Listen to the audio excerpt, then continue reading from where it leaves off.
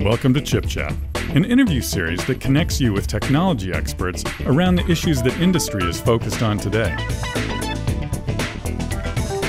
And now your host, Allison Klein. Welcome to Chip Chat. My name is Allison Klein. We're coming to you live from Mobile World Congress. Another exciting year to talk about the transformation of the network with the advent of 5G. I'm very delighted to be joined by Intel's own Lynn Comp, as well as Paul Davey, CTO of Global Telecoms Industry at Atos. Welcome, Paul. Hey, thank you. Welcome, Lynn. Welcome back. Thank you, Allison. It's good to be back. So why don't we just start, Lynn, to provide some context on Intel's focus in the network and why we are engaged at Mobile World Congress in terms of the back end of network infrastructure. So it's funny that you would say that. Paul and I were just talking about how if you don't have a transformed core network that is agile and flexible and can put the right workloads in the right place and be managed in an automated way, then you're going to be challenged just with the MEC use cases. But it's going to get worse when you have 5G and the network slicing and the IoT 50 billion devices that are connecting. There's just no way to keep up with it. So, Paul, why don't you introduce Atos and your role in this transformation? I know that you are a leading service corporation and you are based in Paris, which I'm jealous of. Thank you.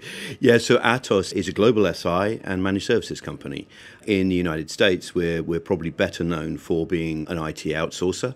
In Europe and most of the rest of the world, we do a lot of systems integration work, as well as managed services, of course, and we also have a management consulting business. So we're up there. I think we're number 5 in the world globally. However, from a telecoms point of view, a huge slice of our business, around 20% of our business in the telecoms industry. Historically, we were always in the network, so we built and delivered some of the first SMSCs, we did some of the first infrastructure components, but gradually over time we moved much more towards the IT side of the world. And of course now with the way that the networks are going, we're being drawn back in by our clients. So we're saying, come help us make the network infrastructure work like an IT cloud. Yeah, the network infrastructure is looking a lot more like the IT side of the world. So understand why you're being drawn back into that.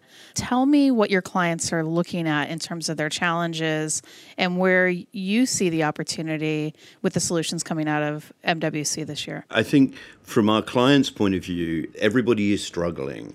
These are two very large pieces of technology, the IT world and the networks world, which are colliding, quite literally colliding. We always have said for a long time, there will be a fight between the networks and the IT people. And at the end of the day, the IT people really need to win because the cost economics of IT are so fundamentally different to the cost economics of networks.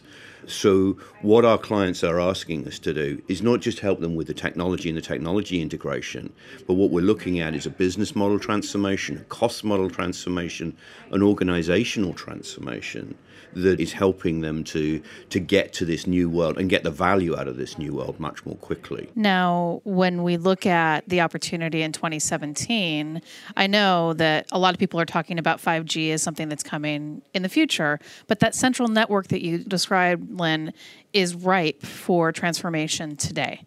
Absolutely.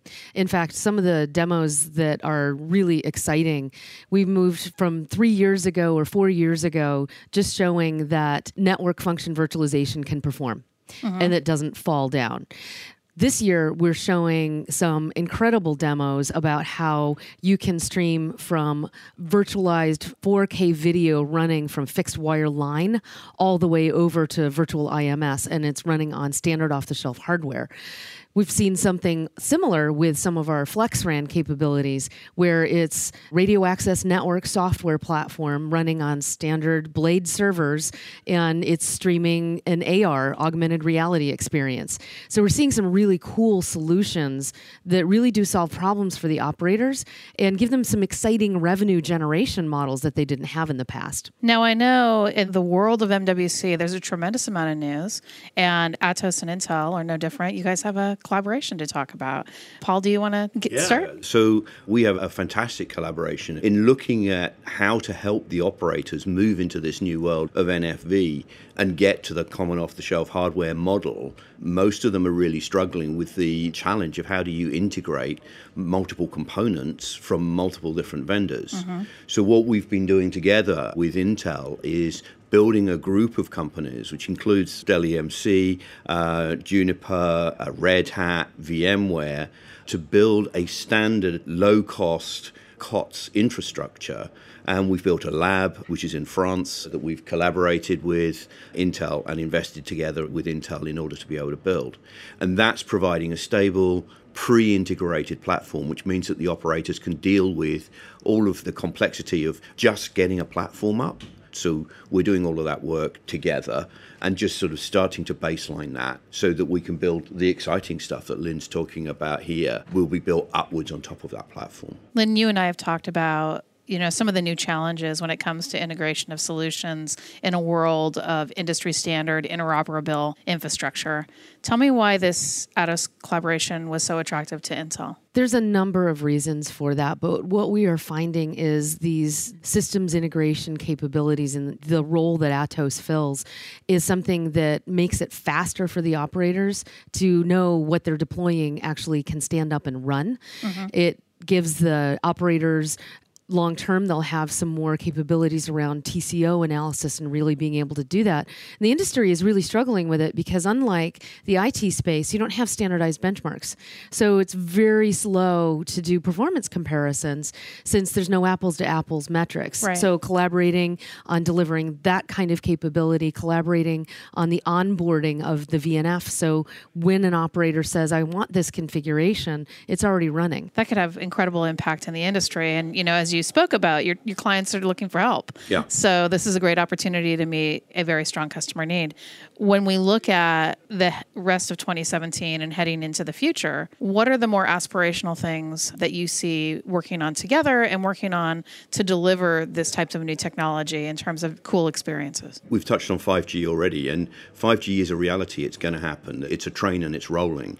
And if you're going to get the economic benefits as well as the performance benefits out of 5G, you have to have a virtualized network infrastructure.